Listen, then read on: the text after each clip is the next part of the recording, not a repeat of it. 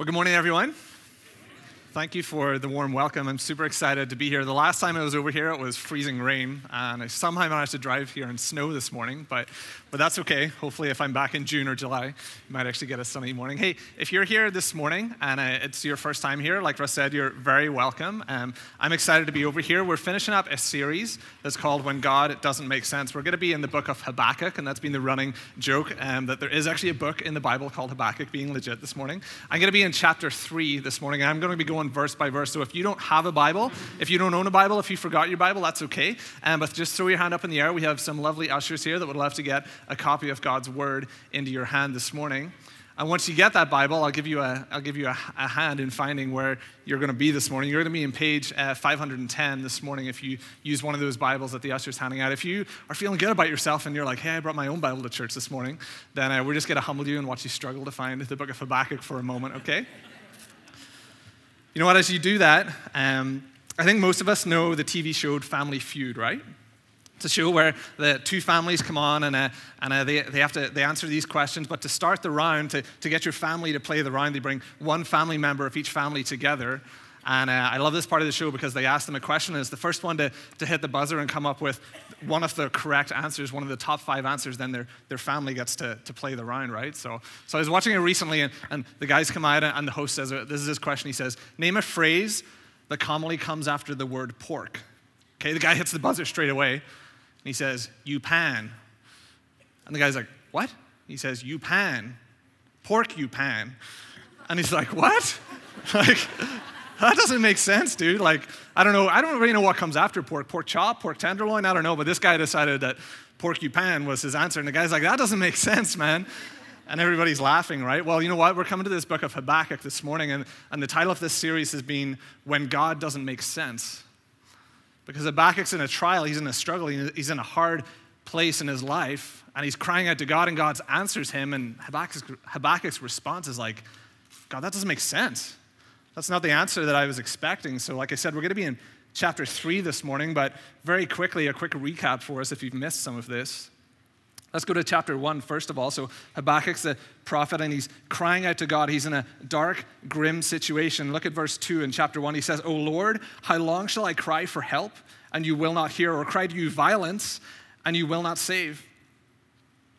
Why do you make me see iniquity? Why do you idly look at wrong? He's full of these questions. He's saying, why, God? Why am I here? Why do you make me see this? Why do you idly not do anything while all of this is happening? In verse 4, he says, the law is paralyzed. Justice never goes forth. The wicked surrounds the righteous. Justice is perverted. Habakkuk's crying out to God, and he's saying, God, do you not see this? God, where are you? I need a miracle. Save me from this. Turn up, God. Come on. Habakkuk's scared because we've seen in the first week these Chaldeans, the Babylonian army, they're around him, and it looks like they're going to come in and wipe them out. So he's crying out to God, and look at how God answers him. The Lord answers him in verse 5, and he says this, look among the nations and see, wonder and be astounded, for I am doing a work in your days that you would not believe if told. For behold, I am raising up the Chaldeans. God answers and says, Habakkuk, yes, I do see this.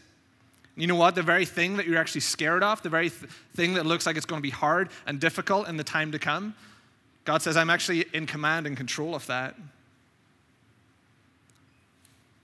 Habakkuk's response is like, what? How does that make sense? That's not the answer I was expecting. When we go to chapter 2, and in God's grace and his mercy, he reveals to Habakkuk a little more of what he's doing and how he's at work and of who he is. We get to chapter 2, and he reassures Habakkuk that he's in control. Look at verse 4 of chapter 2. God here answers, and he's talking about the Chaldeans, the Babylonians that he's raising up, and he says, behold, his soul is puffed up. It is not upright within him. But he says this, but the righteous shall live by his faith. That's a verse that's quoted 3 times in the New Testament. The righteous shall live by his faith. So God says, you know what, Habakkuk, one day this will all be made right. One day this will be put in its place. But look what he says just a verse earlier in verse 3. He says, the vision awaits its appointed time. If it seems slow, wait for it. It will surely come. God says, you're going to have to wait on me, and that's what we looked at last week. says you're going to have to wait because, Habakkuk, my timing is right. Perhaps you're here this morning and you're in a valley. You're in a trial. You're in a hard, dark place. The months ahead, maybe even the years ahead, looks like there's no hope. It looks like it's going to be hard. It's going to be difficult. You know what? Perhaps you've even grown tired on waiting for God. Perhaps you're Habakkuk in chapter 1. You're like, God, where are you? Do you not hear me? Do you not see me? Perhaps you've just even given up in your prayer life. Maybe you're here and you're saying, God, I don't like your timing. God, I want a miracle. I don't want to walk through this. But we see God's answer to Habakkuk here. He says, I'm not going to give you the miracle. I am at work, but it's going to be in my timing, not yours. And I'm not lifting you out of this situation. I'm not performing this miracle that you're praying for. But you know what? I'm actually going to use this hard, difficult time, and I'm going to bring you closer to me.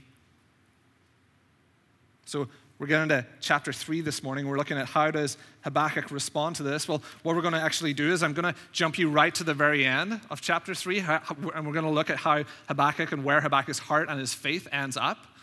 And then we're going to go back and say, how on earth did he get there? Because look at chapter 3 and verse 17.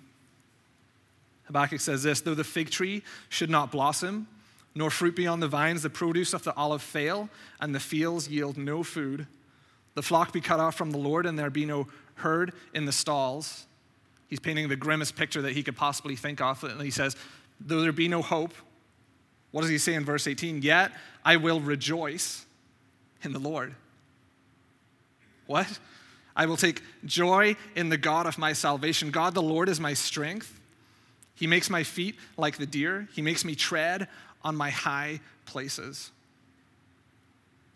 So that's what we're going to look at this morning. How on earth does Habakkuk get from this point where he's in this valley, he's in this dark place where it all seems lost and hopeless and in despair. And even though God doesn't actually change any of the physical circumstances, it's still the physical, his life and the situation that he was in looked the same. How does he finish up? He says, but God, you've taken my height to a new faith. You've taken my faith to a new height. You've taken me to a place what I never even thought I could be. I thought I was doing good over here, and you've brought me into this valley, and now my feet are like the deer, and now my faith is at a new height, and he's rejoicing in God. How on earth does he get there? Maybe you're here this morning, and you're like, I'm not going to get there. I'm not even sure of my faith anymore. I'm kind of questioning, is God even good anymore? Well, let's walk through this morning. Let's walk through chapter 3 and see how God drew in Habakkuk, how Habakkuk's faith was strengthened through this. So let's go back to the start of the chapter 3. So Habakkuk prays. In verse 2, he says this, O Lord, I have heard the report of you, and your work, O Lord, do I fear. So our first point this morning, if you're taking notes, is this. We need to fear the Lord. You might say, well, what? That seems strange. Why are you telling me to fear God? I've got lots of fears in my life. I'm in a low place in my life. I'm in a struggle. I want you to tell me that God's my refuge, that God's my strength, that God's my sanctuary. Why would you tell me to fear him? Well, the Bible tells us in both Proverbs and Psalms that the fear of the Lord is the beginning of wisdom.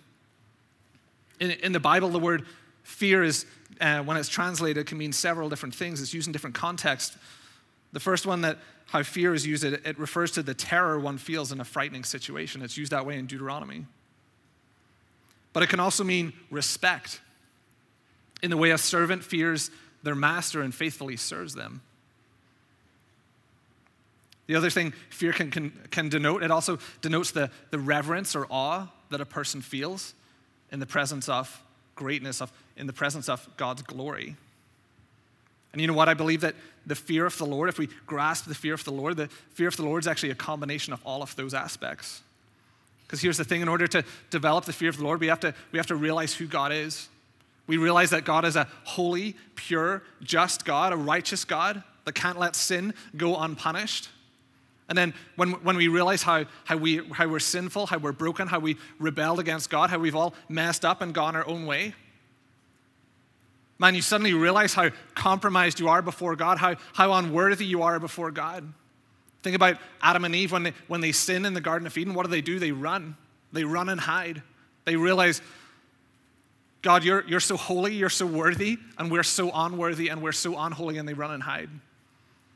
But here's the thing, the fear of the Lord is not designed to make us run from God. The fear of the Lord is not designed to make us scared of opening up God's word. The exact opposite. The fear of the Lord is not designed to make you hesitant in your prayer life. God, can I even talk to you? Because here's the other aspect of fear. Then we realize that who God is, that he's a faithful master to us. Because what does God do in the Garden of Eden? He comes and he pursues Adam and Eve. He walks in the garden. He says, Adam, where are you? What did God do for us in our sinful state? He stepped out of heaven. God as a man, Jesus, he came and walked on this earth and showed us how to live, showed us how to love one another, but did so much more even than that, revealed to us who God was. And he went to the cross and died for us, took a punishment that he didn't deserve. He lived a perfect life. He was the only person that could take the punishment for our sin. That it was, the Bible tells us that our sin was nailed to the cross, that it was buried in the ground, and that Jesus rose again. And what's he doing now? He's interceding for us. He's sitting at the right hand of God, so that for those of us who believe in him, Jesus is saying, I've paid for that. That your sin is paid in full. And what does that do? That brings us into that relationship with God again. That we can run to God, that we can call him our Heavenly Father. You know what? When you grasp those two things, who God is, but also what he's done for us, that's where that third aspect of the fear of the Lord comes in, that reverence and awe, where you say, God, you are awesome. God, you're incredible. I'm so thankful. God, I'm going to live my whole life declaring what you've done for me. That's why we need the fear of the Lord this morning. You know what? The fear of the Lord is also really important because it does two things for us, two main things, which I'm going to walk through very quickly this morning. One is that it makes God our sanctuary. It does make God our sanctuary. It makes God that safe place that we can run to. Because here's the thing, when you fear the Lord, you don't have to fear anything else. The things that we can so easily be fearful of losing our health, fearful of losing our marriage or our spouse or our family, fearful of our kids walking away in a way that we don't want them to walk. You know what? When you have the fear of the Lord and who he is, it comes over all of those things. You can see this even in Isaiah. Isaiah is a prophet, and in his time he found himself in a similar situation to Habakkuk.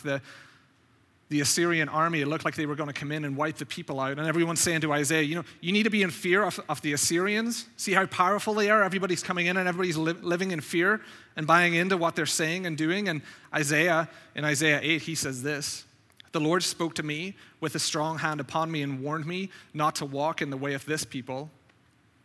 Do not call conspiracy all that this people calls conspiracy. He says this, do not fear what they fear. If you're in Jesus Christ this morning, you don't have to fear what other people fear. He says, do not fear what they fear, nor be in dread, but the Lord of hosts, him you shall honor as holy. Let him be your fear, let him be your dread. And verse 14 is beautiful. It says this, and he will become a sanctuary. When we fear the Lord, we don't have to fear anything else. God tells Habakkuk this in this book. What's he fearful of? He's fearful of the Babylonians, the Chaldeans coming in, and God answers him and says, Habakkuk, I'm in charge of that. I'm in control of that. I'm over that. God longs to be our sanctuary this morning. Whatever you're naturally fearful of, God longs for you to run to him and say, hey, you don't have to fear that, just fear me because I'm in control of that. God longs to be our sanctuary. And you know what? When we're in these times of hardship and trial, I believe that God often doesn't answer the why. He does answer, but he doesn't answer the why. He answers with who. This is who I am. I am your heavenly Father. I am your sanctuary. It's so key in this book. There's a key point that God gave Habakkuk a revelation, not an explanation. I'm going to say that again. God gave Habakkuk a revelation. He revealed himself, a revelation of who he is, not an explanation for all of the circumstances. So often we seek an explanation. Why are you doing this to me, God? What about me? Why am I in this situation? Why are my kids not following you? Why is my spouse sick? Why did I lose my job? Why are my finances like this? And it's all about me, why? And God answers with who. God answers with revelation. He says, this is who I am. I'm a God who's in control. I'm a God whose timing is perfect, and everything is in my timing. I'm a God who longs to be your sanctuary, so you know what? I'm not going to answer with the why, because I want you to rest in me. I'm going to answer with who I am. I want you to fear me, so you fear nothing else. You know what? For so many of us, it's so true. I can say it for myself. When we don't see the why, we feel like we can no longer see God. Think about it this way, okay? You ever had the kid who asks why all the time? So annoying, right? If you want to be annoying, just start asking why. Why? Why? Why? You always have to answer, right? I was that little kid, okay? If I was at my house and I see my dad, he popped the hood of my car, ran out, and Dad, why are you working on the car? Well, because, we need an oil change. Why? Because we did lots of miles last month. Why? Because I had to take you lots of places last month. Why? Because, okay, like it finally gets to that point where you're just like, there's always going to be another why. There's always going to be a why, and you know what? As a kid, I had to learn, I'm not always going to get the answer to why every single time. But I had to learn that I could stand and say, I know what my dad's doing. I can see him working on the car. I can see what he's doing. If he's waiting sometimes, I don't know, like is he waiting for the oil to go through the engine? Or like, I don't know what he's doing, but I know that he's in control. I know that every time my dad knows what's going on under the hood of the car. And I had to be content with learning not always to ask why, but I had faith that I knew what my dad was doing. Could it be the same for us with God? Could it be that God uses these circumstances? Maybe this morning he's saying, stop asking why, because I want you to ask who. I want you to ask God, who are you, so he can reveal himself to you. Perhaps God wants to say to us this morning, I'm a God who's more important and more valuable to you than your health, than your money, than your current hardship. I'm a God you need to trust more than your spouse. I'm a God who is the only place that you can rest in fully. Perhaps God wants to say that to you this morning, that he is your sanctuary. Here's the thing, when we're in that place of asking why, and we're not getting the answer, the devil loves to come in and try to turn our hearts to bitterness and resentment against God when we can't see him. And this is what the second point, what the fear of the Lord does for us. It also guards our hearts in him. That's why it's so important to fear the Lord. Very quickly, story of Job. Job was a man who got the fear of the Lord. God had blessed Job with so many material things in the earth. Job had it all. He had health, and he had wealth, and he had a great family, and he had a house, and he had all these servants and livestock and everything that you could possibly think of. But he feared the Lord. He honored the Lord. In Job 1, verse 8, we can see this. And the Lord said to Satan, have you considered my servant Job, that there is none like him on earth, a blameless and upright man who fears God and turns away from evil? Satan says to God, yeah, but he's got all his stuff. His life's really good. You've given him everything. Of course he worships you. But take all that stuff away from him and watch him. He'll curse you. He'll turn his back on you. He'll turn to bitterness and resentment. So God says to him, Satan, you can do your worst. Do whatever you want to do with him, but spare his life. His life belongs to me. How beautiful is that we're in Christ. No matter what Satan throws at us, God can say, yeah, but your life is in me.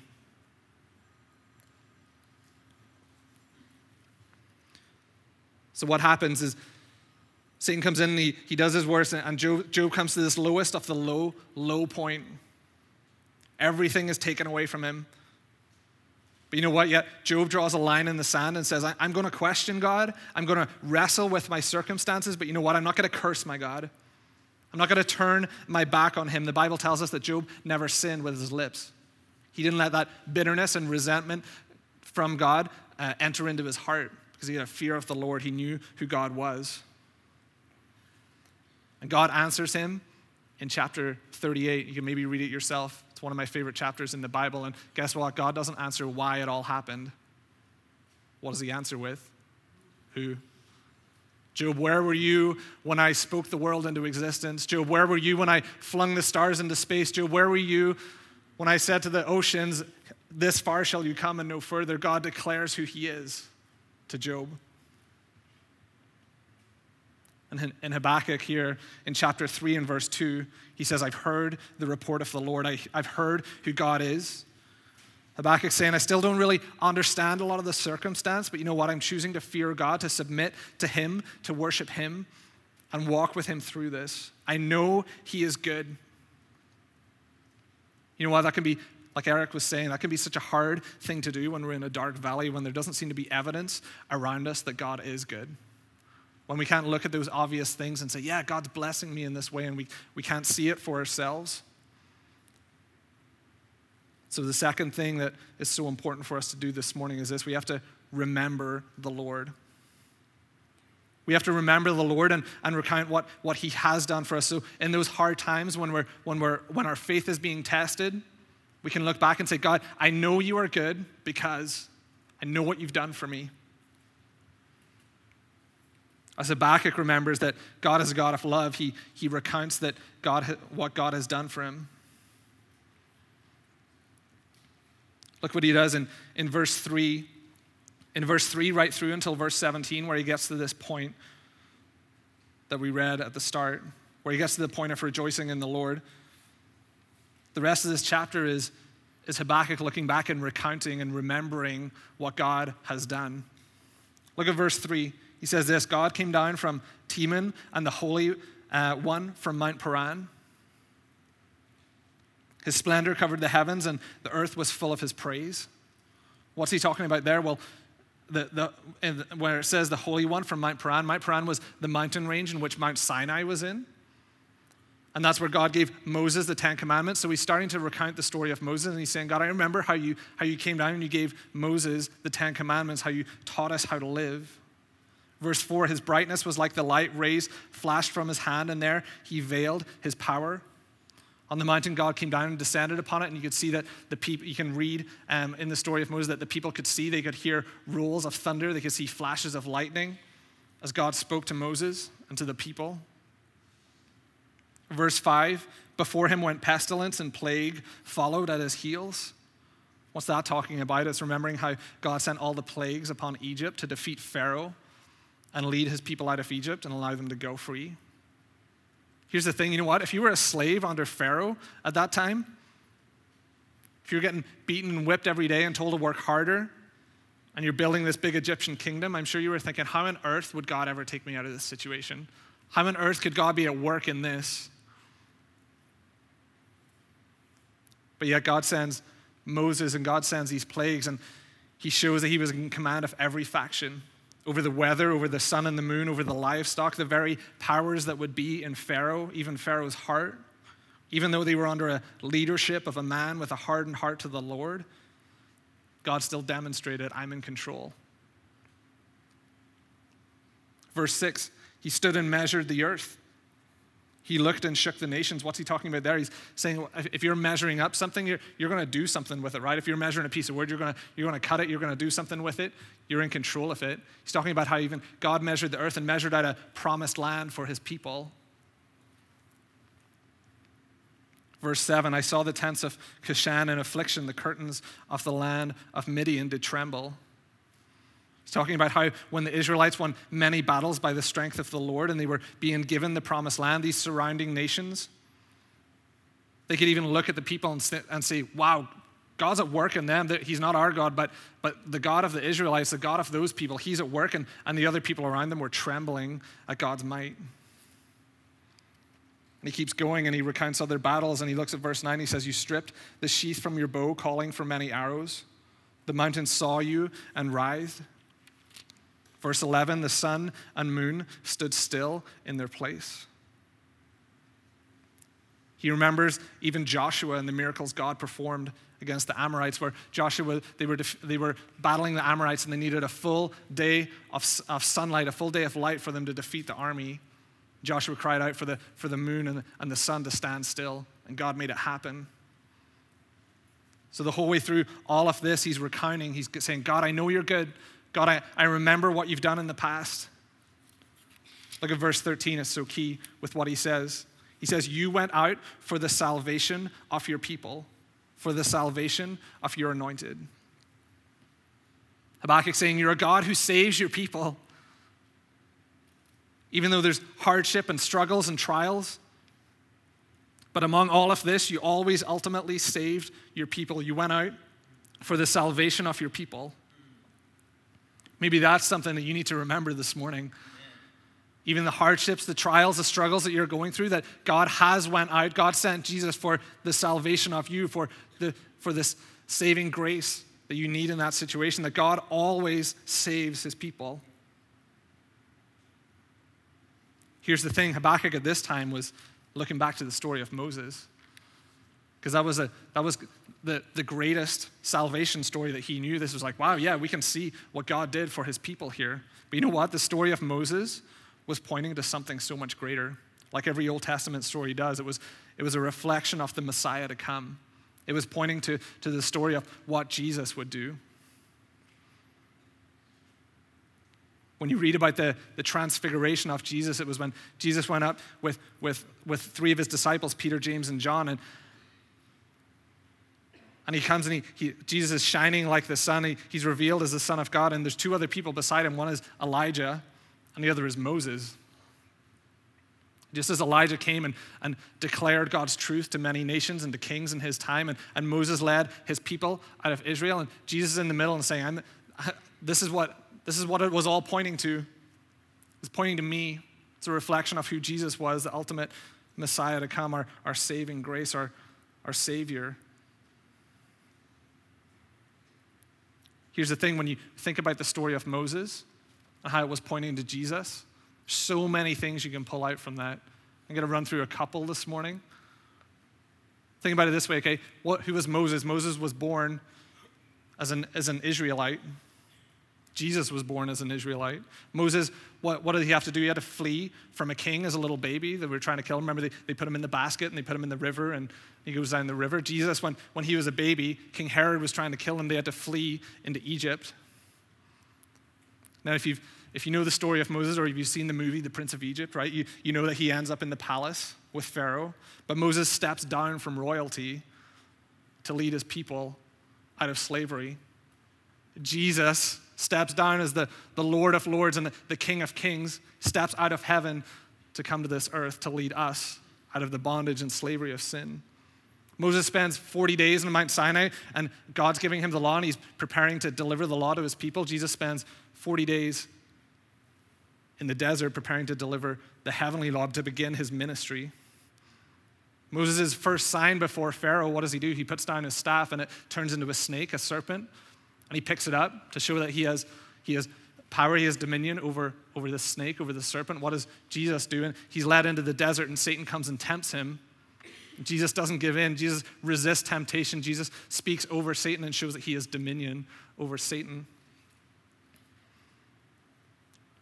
Now, if you know the story of Moses, where the Passover, Moses instructs the people to make a sacrifice, the lamb, a perfect lamb. And what do they have to do? They have to spread the blood on the doorpost so that when the angel of death comes over, when God's wrath is coming over the place to judge the people, it sees the blood. They see the blood on the doorpost, and God says, okay, those people are believing in me. It's by the blood of that lamb, by that sacrifice, they're saved. And he passes over. And when Jesus comes, Jesus' blood is spilled for us, and it's displayed on posts of wood as Jesus was crucified on a cross. So that now when God looks at us, for those of us who have confessed Jesus as our Lord and Savior, it's by his blood that we are saved, that our sins are forgiven, that God's judgment, because it says that the punishment for sin, the wages of sin is death. But when we're believing in Jesus, that God looks and says that price has been paid in full by the blood of the Lamb. When John the Baptist seen Jesus, what does he say? He says, behold the Lamb of God who takes away the sin of the world. Really quickly, I got a couple other ones for you. Just as Moses, as the Red Sea parts and the people are led out of slavery, Jesus is on that cross and he dies.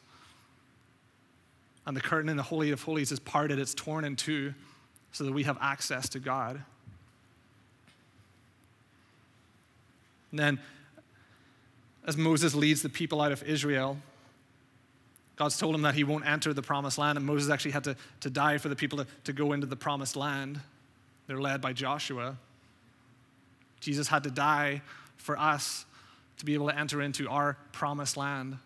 And what's our promised land? What's the promise of God that we're standing on? That one day we'll go to be in heaven with him. That Jesus said, behold, I'm going to prepare a place for you. And if I go to prepare a place for you in heaven, I'll come again and receive you, that where I am, there you may be also. It was always pointing to something greater. Just as Moses left Joshua to lead the people, Jesus, when he left the disciples, he said, it's better for me to leave because who's going to come? The Holy Spirit is going to come and lead you. So this morning for us, we can look back at the Old Testament stories of how God worked and saved his people and do that. That's so encouraging. We can learn so much from God and who he is. But just as Habakkuk took this story of Moses and seeing how God had saved his people, that what we should do this morning is look at the ultimate salvation, the ultimate story of salvation in Jesus and who he is, and remember that. And you know what? When we do that, when we realize who Jesus is, that no matter what happens to us in our lives here, no matter what struggles we're going through, no matter what situation our health is in, or our spouse's health is in, or our marriage, or our finances, or our kids, or our jobs, or whatever it is, that we can celebrate and say, I am known by the King of Kings and the Lord of Lords. My price has been paid in full. That we know that we're going to the promised land of heaven if we're believing, if we've confessed Jesus as our Lord and Savior.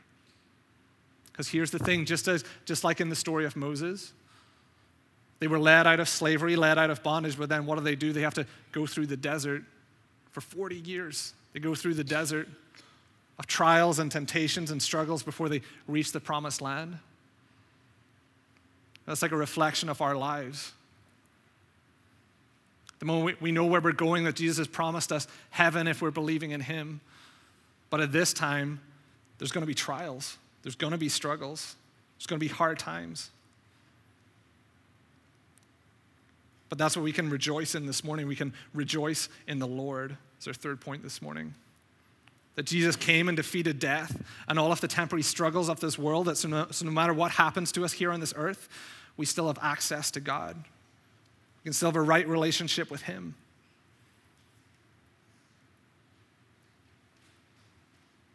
And our life here, it's just for a season. And our hope and our strength and our joy is not in what happens to us in this life, but it's actually in the Lord. Because we know that even while we're in that desert place, that God, even now, is still with us. That God went out for the salvation of his people. That God went out for the salvation of you this morning. And one day we'll pass through that desert place and into the promised land of heaven, where we'll be with our Lord and Savior forevermore. That's a joy that can never be broken. A joy that can never be taken from us, cannot be robbed or stolen away by the things of this world, because it's a joy that's not of this world.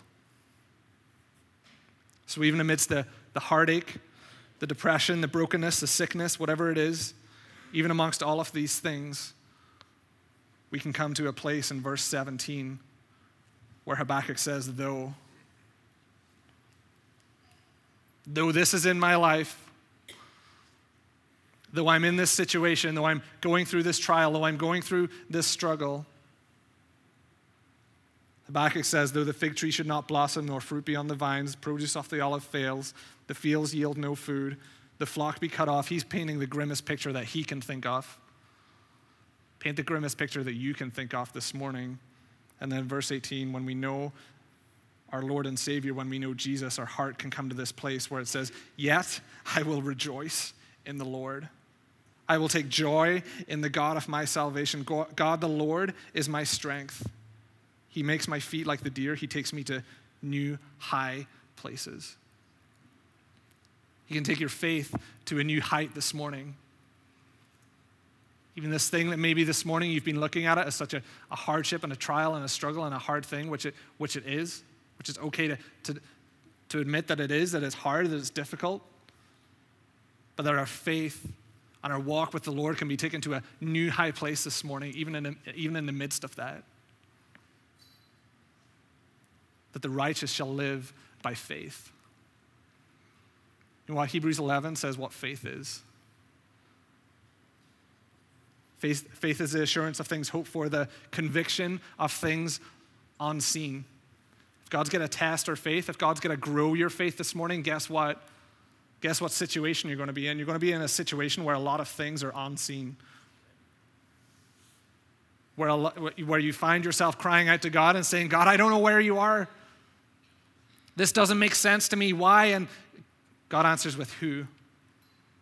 That's how our faith is tested, and it says that the testing of our faith produces steadfastness in the Lord. Easy to preach. Easy to say that. So much harder to live it out. But my prayer for us is that we can find joy in the Lord. Even when we're crying, even when we're heartbroken, even when we're going through the emotions and the strains of the situation that we're in, that we can still find a joy in our soul in the Lord. Like I said, easy to preach, but harder to live out. And so this morning, I actually want to invite a couple up that you know well, John and Melinda, and they're actually going to share a little bit just of how they've walked this journey. And we're not bringing them up on stage here to say, look at the perfect couple that's got it all figured out. As you'll hear in their story, they're still going through a trial and a struggle and a hard time. But even amidst that, we'll hear how God's been at work in their heart and in their lives as a couple this morning. So, John and Melinda, thanks for coming up here this morning. Thanks for being willing to share your heart with us. So I'm just going to ask you a couple of questions and let you share. So feel free to just introduce yourselves and tell us a little bit about your backstory and what's been going on in your lives. I'm Melinda. Yeah. I'm Melinda, and this is my husband, John. We've been married for almost 7 years, and we've always been a good match. If you know us, you know that our personalities are completely opposite, but our interests are so similar, along with our values and many of the hopes and dreams we've had for our life together. This included our desire to have a family.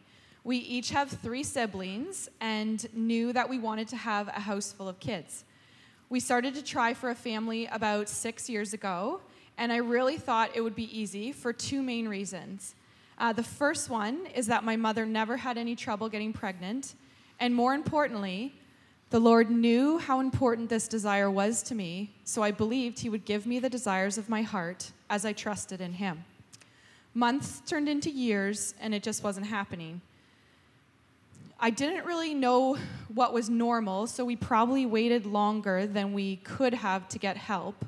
But then everything turned into waiting. Waiting for test results, waiting for appointments, medical procedures, waiting for answers, and waiting on the Lord. Nothing worked. Over the last 2 years, we've also been renovating a house and living with my parents, so we weren't in a position where we could seriously consider adoption yet. Last spring, we were accepted for 1 round of IVF, which is in vitro fertilization. After part of the procedure, we had to go home and wait 6 days to see what our chances would be. As the week progressed, our chances continued to diminish, and by the end of the week, we were left with just 1 embryo. That week was extremely difficult. It was like watching all of my dreams die and plans for a big family along with it. As we believe life begins at conception, this was still the closest we've come to a part of John and a part of me beginning to be knit together. But I still had hope. A friend had recently gotten pregnant from IVF the month prior, and she had also only had 1 embryo. After the transfer, I kept telling myself, you only need 1, it only takes 1. So when they called to say the results were negative, I was crushed. I was crushed by the results, but I was also crushed in that I had really hoped. It was the first time in years that I had allowed myself to hope in anything, and it wrecked me. It felt so dangerous to hope. I remember crying to John and to my mom and to friends that I just felt so stupid for hoping. Wow. So where did your heart go in the midst of that trial and that struggle with God? By the point of our IVF, so that was last spring, we were about 5 years into our struggle, and I was in a pretty dark place. I had created such an idol of wanting to be a mother that it had infected my heart and affected my walk with the Lord and my whole life in so many ways. John and I struggled to love each other well because we were both so raw and hurting a lot of the time. I was completely overwhelmed working at my job over 60 hours a week, trying to find time for our home renovation, dealing with bad tenants in our rental unit, and many other stresses in life. At church, I felt lonely and left out of everyone else's lives as they were moving on and having children, and I felt like I was completely stuck. I continued to believe in God, and I could even believe he was good. I just failed to see how he was good to me. I struggled with being depressed and anxious. In my suffering, I wanted to know if I was just a slow learner, if I was being taught something that I had to learn before God would stop withholding his blessings from me, which is a pretty slippery slope down to, was he punishing me? I would compare myself to others, and I fell into a terrible cycle of jealousy, resentment, and bitterness towards God and towards others, which then led to self-loathing, believing that I should have known better and I should be better than that. I never met my paternal grandfather because my dad comes from a line of men who always passed away before they ever met their grandkids. And I used to work myself up into panic attacks, believing I could never forgive myself if my father passed away before I could give him grandkids. I would cast all of my cares and anxieties onto my own shoulders, and I was trying to carry it all myself. It was like the enemy knew exactly where my thorn was, and then he was pressing it and twisting it and making it hurt more. I wanted the life that everyone else seemed to have, and I couldn't see any blessings in my own life. I would help plan and attend beautiful baby showers, and then on the drive home, I'd be bawling my eyes out where I'd have to call John so he could calm me down so I could drive safely. It can be hard to be a member of a really fertile church. I was even jealous in kind of crazy situations. The deeper down you go in your despair, the more able you are to convince yourself that you have it worse than anyone else. You think that you have the trump card in suffering. Who else has the audacity to call their own life hard and their suffering difficult? So I'd have friends who were going through fertility struggles, and I'd think 3 years, how dare they complain? We've been trying for 5. Or people going through struggles for their second child, and I'd resent them because that they'd see that as a struggle, because to me, at least they already had one kid. It all sounds kind of crazy when I say it out loud, but even Jenna, if you were here last week, you heard about Jenna's story about being in the hospital. I've known Jenna and loved Jenna since she was a gangly 14-year-old. When she was in the hospital, struggling to do anything, to be alive, I'd pray for her, and I'd text her encouraging messages and funny Jimmy Fallon videos, and then I'd cry out to God that I would give anything to be the one suffering in the hospital if it meant I could have a baby. I was jealous of her. I was jealous of all the support around her while I felt like I was suffering alone. When you give Satan a foothold in your heart, he will not stop trying to steal, kill, and destroy it in any way possible. He's looking to devour you, and he was certainly doing a good job with me. As part of my counseling, I had to try to write a psalm to God, and I thought I could maybe share some of it with you because I think it's easier to use my words from last summer when I was right in the midst of my deepest suffering. Okay. All the while, the trials I continue to pass through, the sadness and suffering and loneliness that threaten to overwhelm me, to suffocate me. I have felt so close to the end for so long. I have felt so far from you, O God, that it seems too much to bear. I've lost my trust in you and in your plans for me and my life and my future and in your goodness to me. I have pulled myself back from those who love you to protect my heart. I have put too much hope in the plans and desires I have for myself and not enough hope in you. I have resented and envied those who seem to get what they desire and wondered why you don't bless me with the same gifts. I have been so ruled by my feelings and emotions that I can hardly identify and much less cling to your truths in my life. God, I know you hear me when I cry out, but I don't feel it. I'm not at the point where I can let go of my dream and what I think is best for me. In theory, I know your plans are the right ones, the best ones for me. But in my heart, I can't begin to fathom that the best plans for me could be for me not to be a mother. How could I ever truly believe that? But God, will this be a wall I keep in place so that I can never truly come back to you? Wow. So just quickly, Melinda, to finish up, where did you find your hope amidst all of the trial and the storm and the low place that you were in? Where did your hope come from? Well, as you can kind of understand, my response in the trials wasn't always pretty or nice. I was disobedient to God. I pulled away and rejected friends who were trying to help me. But God didn't stop pursuing me, even in all of this brokenness and ugliness. I wrestled with him and I questioned him, and I never really got all the answers. But at some point, I began really saying to God, there must be more of you than I'm currently experiencing. My heart resonated with Peter's when Christ asked the 12 disciples if they were going to desert him, and Peter answered, Lord, to whom shall we go? You have the words of eternal life. I felt like I was in the deepest pit or valley, but I knew Christ was there with me. John and I prayed, we don't know what to do, but our eyes are on you. I went to biblical counseling, and I participated in Hope Group through the church. Proverbs 27:7 says, one who is full loathes honey, but to the one who is hungry, everything bitter is sweet. So God met me in my emptiness and hunger, and he began to show me how all the bitterness in my life could be used for his glory. We began to realize that while we were suffering from a physical ailment, it didn't have to be a spiritual affliction. I could give up this idol and seek Jesus first. A child will not ever be able to bear the weight of my soul. Only Christ can do that. Our barrenness and infertility did not have to be tied to spiritual barrenness in our walks with the Lord. My heart did not have to remain broken, closed, or distant from the Lord. We often give an analogy of our spiritual walk of being down in the valley or the pit as a physical place, so then we mistakenly tie that to our physical circumstances. But what if the circumstances didn't change? Could I allow God to pull me out of the pit and to help me climb uphill out of the valley in my spiritual walk, despite physically still being broken? Could I let him take me higher than before as he renewed my heart and strengthened my character? I'm making this into a little hike in the mountains picture here, but really this sanctification feels more like what Peter calls the mighty hand of the Lord pressing down on me. I also wrote these words in my journal this past winter. God is taking me and making me new, but it's almost breaking me. It's the refiner's fire. All of the impurities are coming to the surface, and it's ugly, but they will be burnt away. As Job said, I will come forth as gold.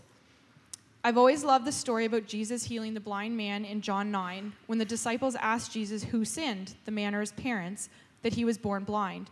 Jesus replies, neither, but that the glory of God could be displayed in him.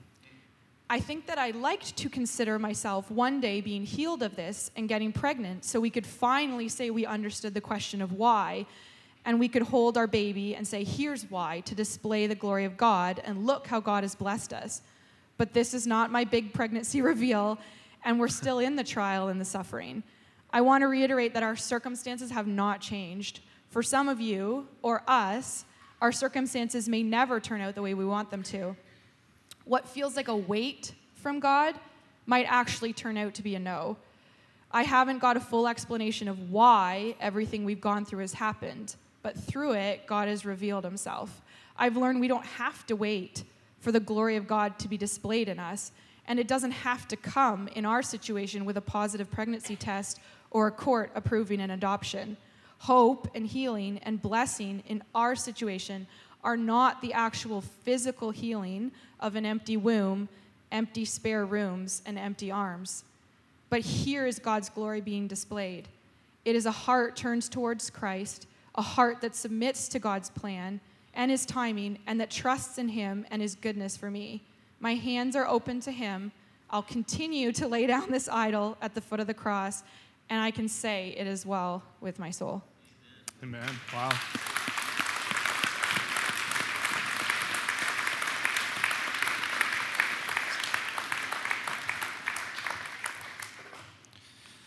Guys, thank you so much for sharing your heart and sharing your story, and I know that's hard for you to do, but one encouragement and a blessing it is to see how God's revealing himself to you, how God's showing himself to you, even in the hardest struggle and the hardest time. I'm just going to ask you to stand. I'd love to pray with you, and feel free to join in with us here as we pray over John and Melinda. Heavenly Father, I thank you that you're a God who reveals himself time and time again. Father, I thank you for this testimony of the struggle and the hardship and the trial that John and Melinda have been in and actually continue to be in. Father, I thank you that they have found a hope and a joy that's in you. Father, I thank you that you have revealed yourself to them. Father, I pray that you would continue to reveal yourself to them. Father, would they find their hope and their joy in you? Father, would you continue to take their faith to a new height? Would they be a demonstration of how you use even the physical circumstances, the valleys, the hard times that we look at and say, God, where are you? That you use that to display who you are, that you use that even in itself to bring them and bring us to a new height of faith. Father, I pray that you would continue to be with John and Melinda, continue to walk through this, continue to reveal yourself to them, and Father, would their hearts be attentive to continue to seek you, to continue to question and wrestle with you. Father, would you continue to reveal yourself in a way that only you can. I thank you that they're up here this morning, and though it's hard, though it's difficult, though it can bring tears, the Father, there's a joy in their heart that they can say as a couple that it is well with their soul. Thank you for that, Father. Father, I pray that we'll just continue to be with them, continue to be with us as we continue in our service here this morning. It's in your Son's name that this is made possible, and it's in your Son's name, in the name of Jesus, that we ask these things. Amen.